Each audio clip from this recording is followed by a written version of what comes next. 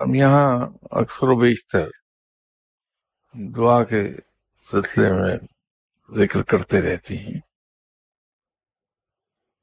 اور متعدد بار اس پہ بھی بات ہوئی کہ دعا کو ہم لوگوں نے ایک غلط رنگ دے دیا ہے. انسان کی فطری سہل پسندی بہت زیادہ شاید غالب آ گئی. ہندو معاشرے میں ہمارا تمام وقت گزرا، ہم میں سے ایک بڑی اکثریت ہندوؤں سے مسلمان ہوئی ہے، اور ہم اب بھی ہندو کلچر کا کچھ حصہ کیری کیے ہوئے ہیں. شاید اس وجہ سے بھی ہمارا زور بجائے جدوجہد اور محنت کے وظائف اور دعا پر ہے. اب تو ہم خالصتاً ہندوانہ طریقے سے، میں شوز پہننا چاہتا ہوں، آپ ذرا دعا کر کے بتا دیجئے میں شوز پہن لوں، مجھے کامیابی ہو جائے گی یا نہیں ہوگی. اب یہاں تک نوبت آئی ہوئی ہے. یہ مسلمان کے شایع نشان نہیں ہے. مسلمان تو مجاہدوں کی طرح ہر وقت عملی اقدامات کے لیے تیار ہو، محنت کرتا ہے، پھر رب تعالیٰ کے حضور دعا کرتا ہے کہ یا باری تعالیٰ میرے اندر جو کچھ تو نے جسمانی اور ذہنی قوتیں عطا فرمائی تھیں، جو علم اور عقل عطا فرمائی تھی، میں نے اس سے بہترین کام لیا اور اپنی کسی کوشش کر لی، تو اسے قبول فرما اور تو مجھے میری اس محنت کا وہ پھل عطا فرما دے جو میرے بہترین مفاد میں ہے. یہ رویہ ہے مسلمان کا. دعا کا معاملہ اس سے ذرا سا مختلف ہے، وظائف سے ذرا مختلف ہے. دعا مانگنا انسانی جبلت میں ہے، ہیومن انسٹنکٹس میں سے ہے. جب ابھی مذاہب بالکل اپنی ابتدائی شکل میں تھے، جیسے ایک موقع پر یہاں گفتگو کے دوران میں نے عرض کیا تھا کہ رب تعالی اور اس کے رسول صلی اللہ علیہ وسلم کا ایک قاعدہ یہ رہا ہے کہ اپنے مخاطب کی ذہنی سطح کے مطابق گفتگو کرتے ہیں.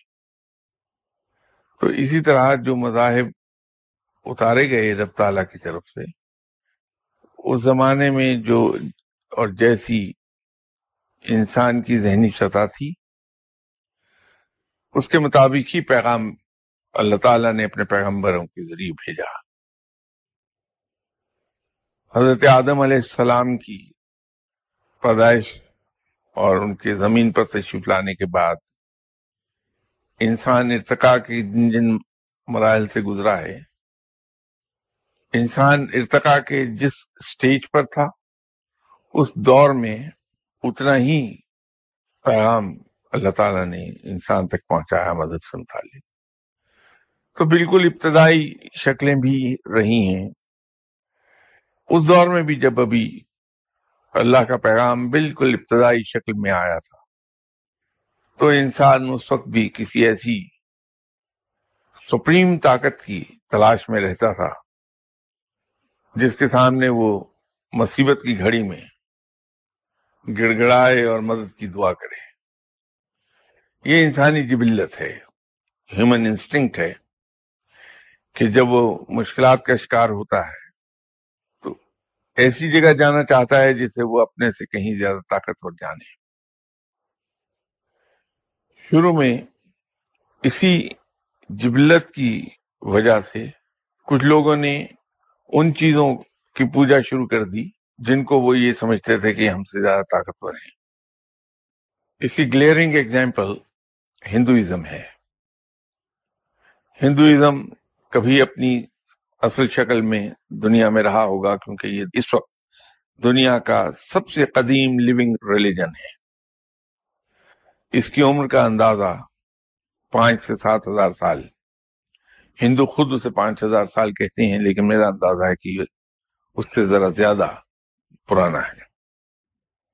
تو آج سے 5,000 سال پہلے تو انسان ذہنی طور پر اتنا ترقی یافتہ نہیں تھا، اس کے وسائل بھی نہیں تھے، رفتہ رفتہ وسائل بھی نہیں تھے، رفتہ رفتہ ہندوازم میں بھی تعریف ہونے لگی، اور چونکہ انسان ان دنوں ترقی یافتہ نہیں تھا، اس لیے آسمانی آفات اور بہت سے جنگلی جانور ان سے اپنا دفاع نہیں کر پاتا تھا، تو دفاع نہ کر پانے کی وجہ سے انسان نے ان تمام چیزوں کو اپنے سے زیادہ طاقتور جان لیا اور ان کی پوجا شروع کر دی کہ ہماری اس طرح سے ہاتھ جوڑ کر سامنے بیٹھنے سے یہ خوش رہیں گے اور ہمیں نقصان نہیں پہنچائیں گے۔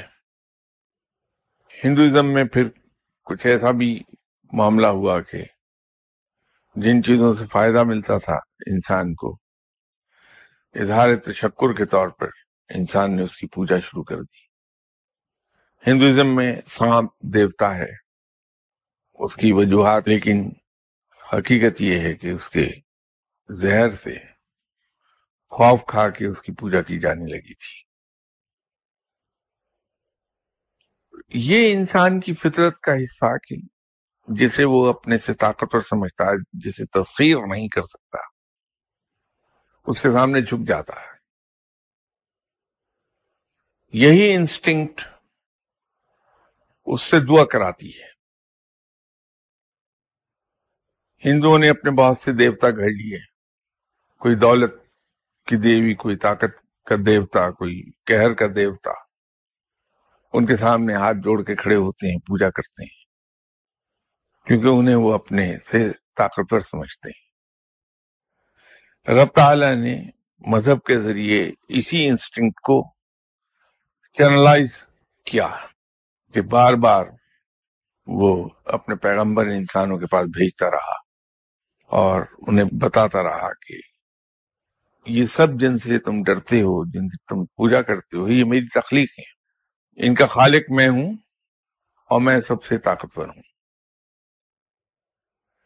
آخری پیغام جب رب تعالیٰ نے بھیجا آپ صلی اللہ علیہ وسلم کے ذریعے سے، اس وقت تک چونکہ انسانی ذہن کا ارتقاء مکمل ہو چکا تھا، تو وہ پیغام بھی مکمل کر دیا اللہ نے، اور مکمل کرنے کے بعد یہ اعلان کر دیا کہ اب مزید نہ کوئی مذہب اتارا جائے گا، نہ کوئی پیغمبر آئے گا۔ اللہ نے اپنے آخری پیغام میں بھی اسی چیز پہ زور دیا کہ مالک کل میں ہوں، الٹیمیٹ طاقت میں ہوں، میں نے ہی تمہیں تخلیق کیا، چاند، سورج، یہ آگ سب میں نے بنائی ہے، جو کچھ مانگنا ہے مجھ سے مانگو، میں دوں گا۔ یہاں بھی مسلمان جب دعا مانگتا ہے تو اللہ کو سپریم سمجھ کے ہی اس سے دعا مانگتا ہے، اس سے مدد کا طلبگار ہوتا ہے۔ فرق یہ ہے کہ مسلمان کی ڈائریکشن سیٹ ہو گئی کہ جو کچھ مانگنا ہے رب سے مانگنا ہے، یہ رب ہی ہے جو ہمیں عطا کرتا ہے۔ تو یہ انسان کی انسٹنکٹ ہے دعا کی، اس سے وہ پروٹیکشن محسوس کرتا ہے۔ جیسا رب تعالیٰ نے قرآن میں کہا کہ انسان بہت بے صبرا ہے، انسان کو صبر کرنے کے لیے بھی سہارے کی ضرورت ہے، ایک آس کی ضرورت ہے۔ عام حالات میں صبر کرے گا نہیں، مایوس ہو جائے گا، لیکن دعا اسے پر امید رکھتی ہے، اور اسی امید کے سہارے وہ انتظار کر لیتا ہے۔ ہم کسی مصیبت میں گرفتار ہوتے ہیں، ہمارا کوئی بڑا کام اٹکا ہوتا ہے، ہم اللہ کے حضور دعا کرتے ہیں کہ یا باری تعالیٰ ہمارا یہ کام کر دے۔ اس کے بعد دل میں یقین ہوتا ہے کہ ہم نے رب تعالیٰ کے حضور عرض کی ہے، اور رب کا یہ وعدہ ہے کہ وہ دعائیں سنتا ہے، دعائیں قبول کرتا ہے،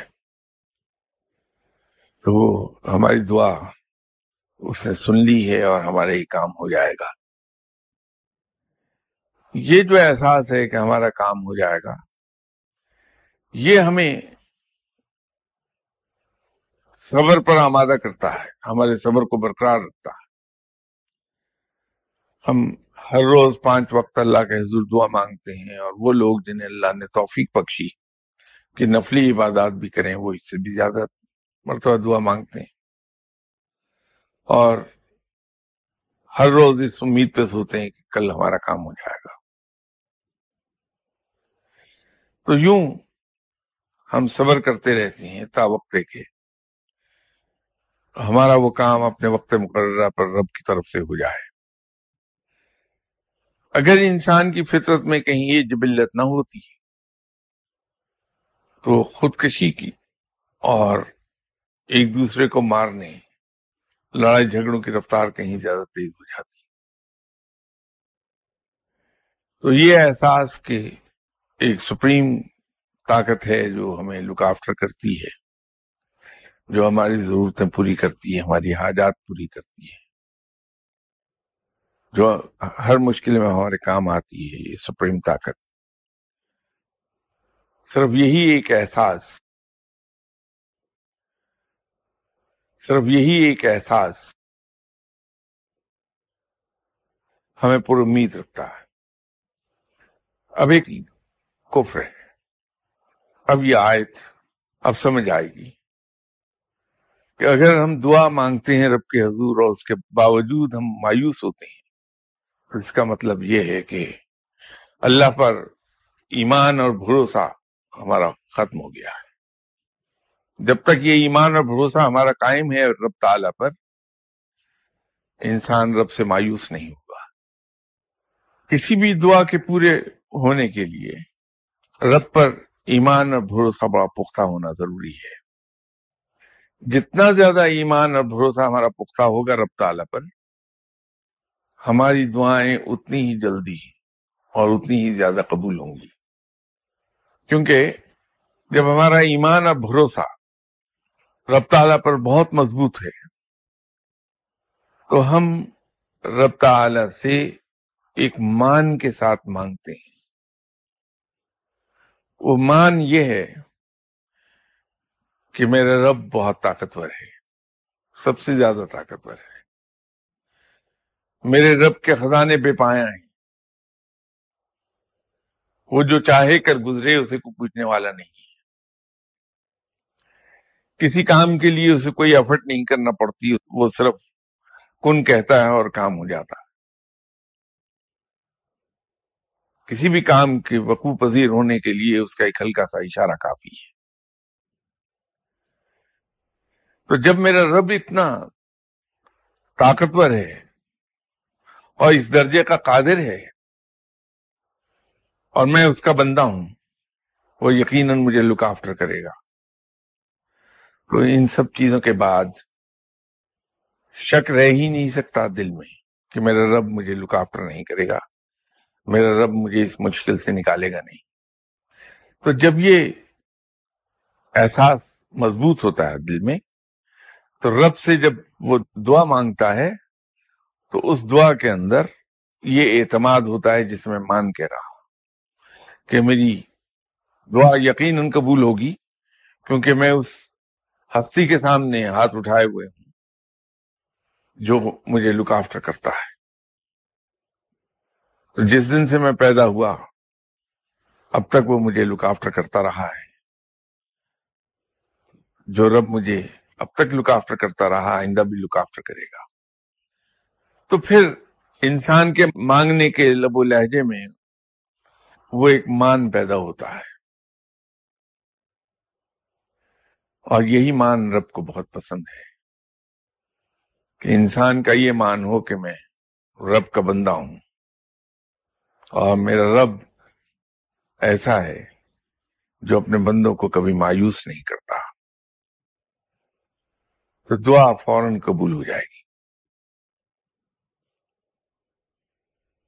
اگر اس سلسلے میں کوئی سوال کوئی صاحب کرنا چاہتے ہوں تو فرما دیں.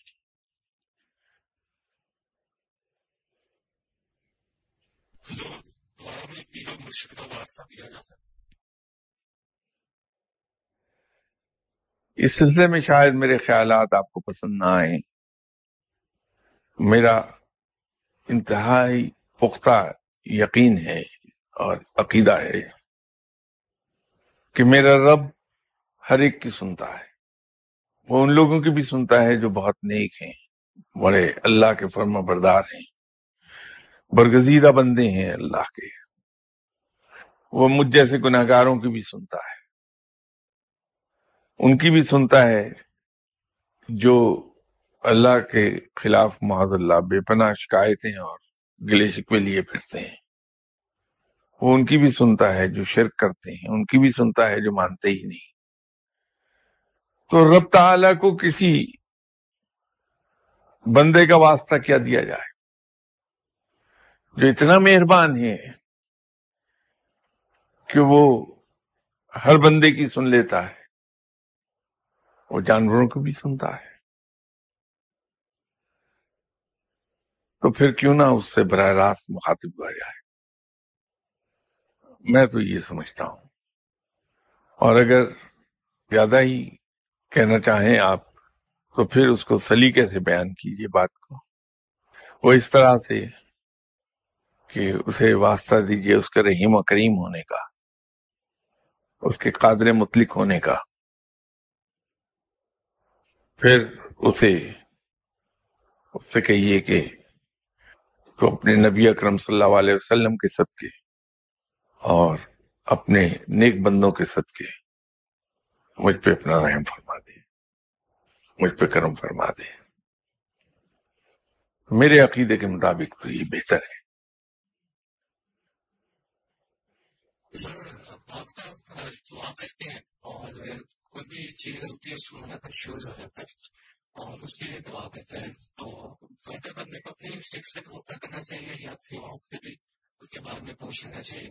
بات میں بہت ہی کنفیوز کنڈیشن آ جاتی ہے، اس کو پتہ نہیں ہوتا کہ ہماری یہ کیا بہتر ہے ڈیسیژ لیتے ہیں.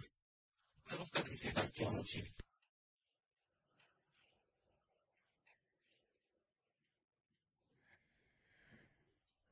دیکھیے، جب ہم دعا کسی مخصوص چیز کے لیے مانگتے ہیں، جیسے میں ایک مثال دے دوں کہ کوئی ملازم پیشہ آدمی اللہ کے حضور دعا کرتا ہے کہ یا باری تعالیٰ میری ٹرانسفر لاہور کر دے.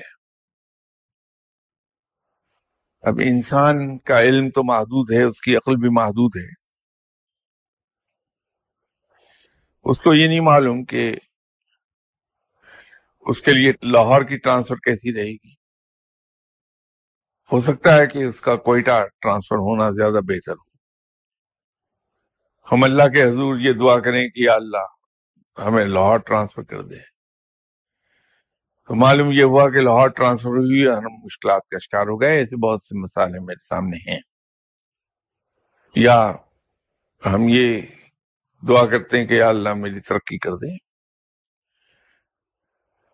یہ ربی ہے جسے کل کا حال معلوم ہے.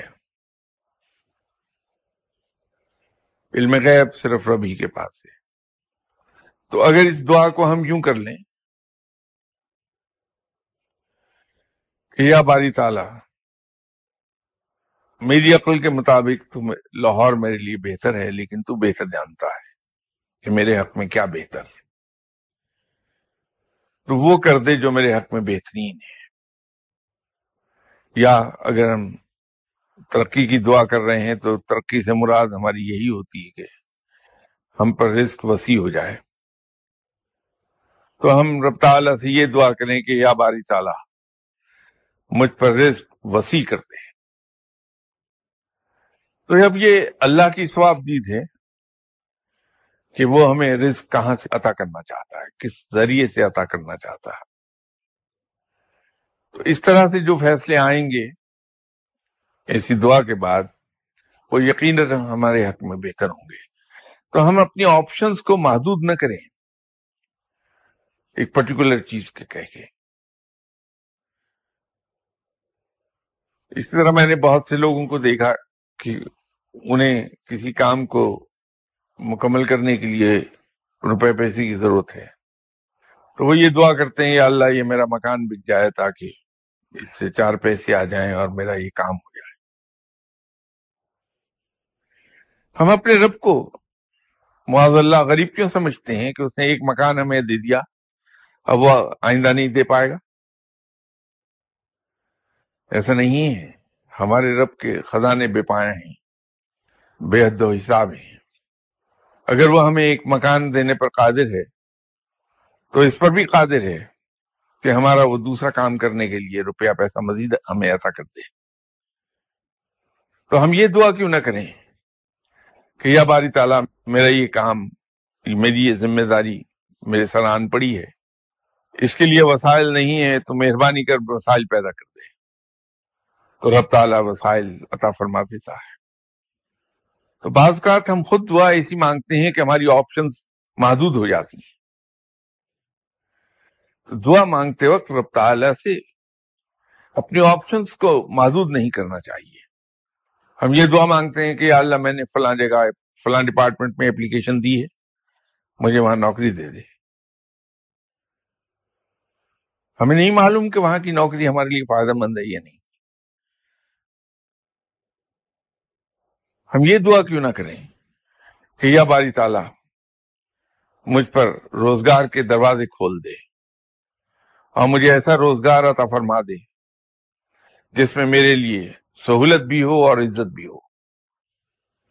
رب تعالیٰ جہاں چاہے ہمیں روزگار دے دے اور وہ بہترین ہوگا. تو اپنی آپشنز کو محدود نہ کیجیے گا. سجدہ کے دوران دعا زیادہ قبول ہوتی ہے، تو یہ سجدہ کسی مفید نماز کے دوران بھی دعا مانگی جا سکتی ہے یا کسی اور نماز کے دوران جس کی وجہ سے سجدہ کیا جاتا ہے. دعا کے لیے سجدہ علیحدہ کیا جانا چاہیے اور اس سجدے میں ہاتھ آسمان کی طرف فیس کریں، زمین کی طرف فیس نہ کریں. نماز کے اندر کیے گئے تمام سجدے دنیاوی اغراض سے پاک ہوتے ہیں، یہ یاد رکھیے گا. کیونکہ خواہ وہ نفلی نماز ہو یا فرض نماز، اس پہ جو ہم نیت کرتے ہیں اس میں ایک جملہ خاص طور پہ کہتے ہیں کہ نماز برائے اللہ تعالیٰ کی. زبان سے نہ بھی ادا ہوں تو نیت یہی ہوتی کہ میں اللہ کے لیے نماز پڑھ رہا ہوں. تو جو اللہ کے لیے نماز ہم پڑھ رہے ہیں اس کے سجدے میں کوئی اور بات کی ہی نہیں جا سکتی. یہ تو لاجیکل چیز ہے. اب اس کا ایک اور مسئلہ آ جائے گا جو نماز سے تعلق رکھتا ہے کہ نماز کے دوران جو کچھ ہم پڑھتے ہیں اس کے اندر غیر اللہ کا کلام نہیں ہونا چاہیے. کوئی اگر اونچی آواز میں ہم سے زبان کے ذریعے اف بھی ادا ہو گیا تو نماز دوبارہ ادا کرنا ہوگی. کہہ جائے کہ ہم اس میں دنیاوی دعائیں مانگنے لگے سجدے میں گرے ہوئے. سجدے میں کیا پڑھنا ہے، رکوع میں کیا پڑھنا ہے، قیام میں کیا پڑھنا ہے، یہ سب چیزیں مقرر ہیں، ان سے ہم باہر نہیں جا سکتے. تو اس لیے دعا کے لیے جو سجدہ کیا جائے وہ سلام پھیرنے کے بعد پھر سجدے میں گر کے اللہ کے حضور گڑ گڑایا جائے. اب یہاں تھوڑا سا ایک سوال پیدا ہو جائے گا کہ کیا رب تعالی نیتوں سے متاثر ہوتا ہے یا ہمارے ظاہری طور طریقوں سے؟ میرا دل اور میرا دماغ تو کہیں اور ہیں اور میں سجدے میں گرا ہوا رٹے رٹائے الفاظ بولے جا رہا ہوں. یہ دعا قبول ہوگی؟ یا ایسا انسان جو کھانا کھا رہا ہے بیٹھا ہوا اور اس کا دماغ اور دل یکسو ہے رب کی طرف اور پوری یکسوئی سے وہ رب کے حضور دل میں گڑ گڑا رہا ہے، دعا کون سی قبول ہوگی؟ ایک شخص ہے جو گانا سن رہا ہے بیٹھا، موسیقی کی آواز نے یا گانے کے کسی بول نے اس کے دل یا دماغ کو جھنجھوڑ دیا. اور وہ خوف خدا سے کانپ اٹھا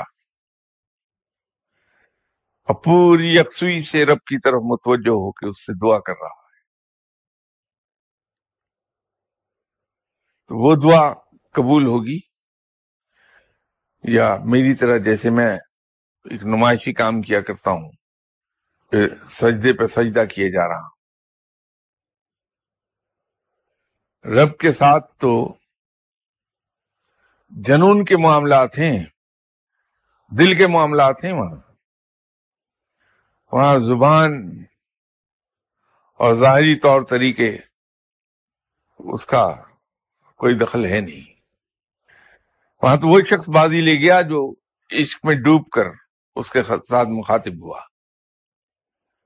بنسبت اس زاہد کے جو بہت رکھ رکھاؤ کے ساتھ نماز تو ادا کر رہا ہے لیکن دل اور دماغ اس کے کہیں اور ہیں.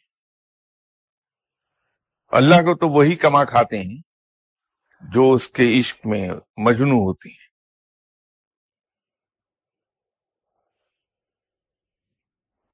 اللہ تعالیٰ فرماتا ہے کہ اپنی مشکلات کا ذکر جو ہے مجھ سے کر، اور دوسری طرف یہ بھی فرماتا ہے کہ اس زبان سے دعا کروا جس سے تم نے گناہ نہ کیا ہو. تو لوگوں کو مطلب جو اپنی دعا کروانے کے لیے بتانا پڑتا ہے، تو وہ لوگ مشکلات پوچھتے ہیں تو ان کو اس کو بتانے کا طریقہ کار کیا ہونا چاہیے؟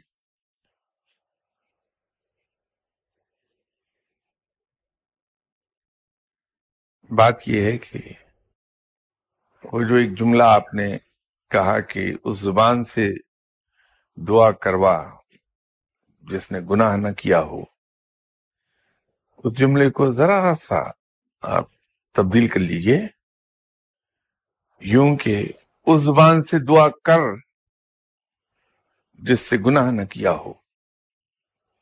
کروا اور کر کا فرق ہے. بات یہ ہے کہ ہم زندگی میں اگر فرض کر لیجئے کسی شخص کی ٹوٹل زندگی 70 سال ہے تو ان 70 سالوں میں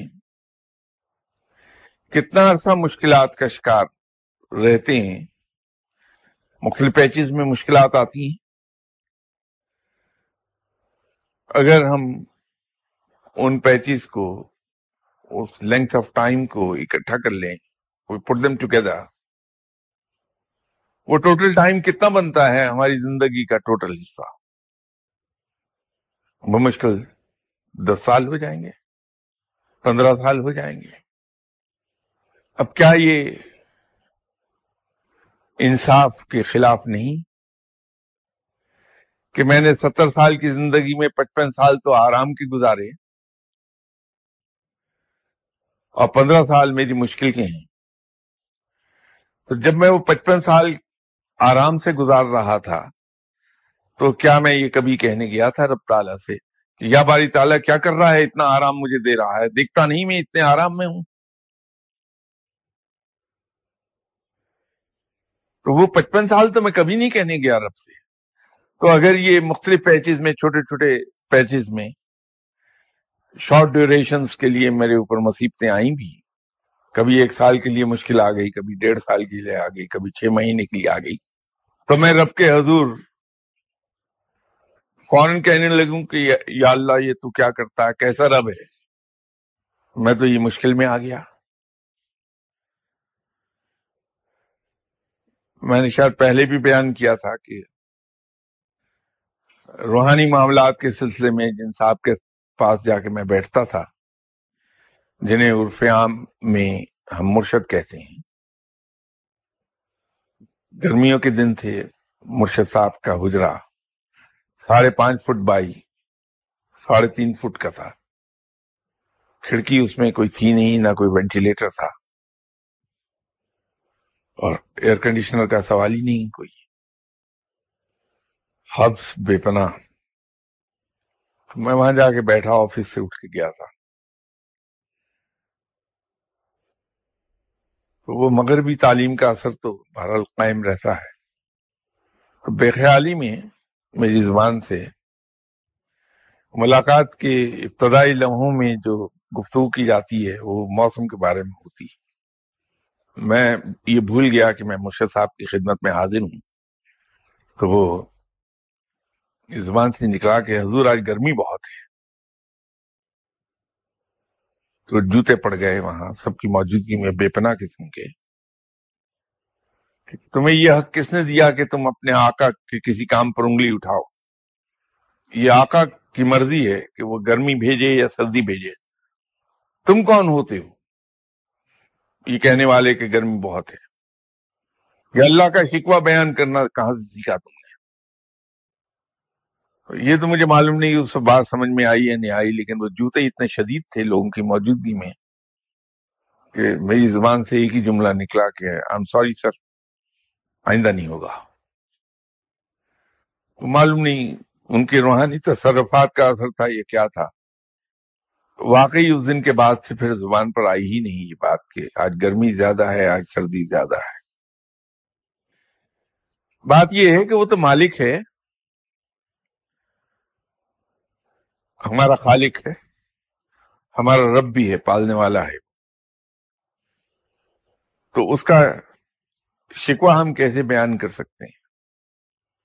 ہمیں حق ہی نہیں کہ شکوہ کریں رب کا، اور یہ کہنا کہ میں مشکل میں ہوں، میں فلاں آفت میں ہوں، یہ اس کا شکوہ بیان کرنا ہے۔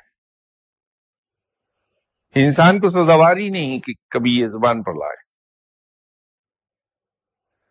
یہ زیادہ بہتر ہے کہ آدمی مشکل میں ہو تو رب سے کہے کہ یا باری تعالیٰ تو بہتر جانتا ہے کہ میرے لیے کیا بہتر ہے، اور یہ میرا ایمان ہے کہ تو مجھ پر اس سے زیادہ مصیبت نہیں بھیجے گا جس کی مجھ میں سخت نہ ہو۔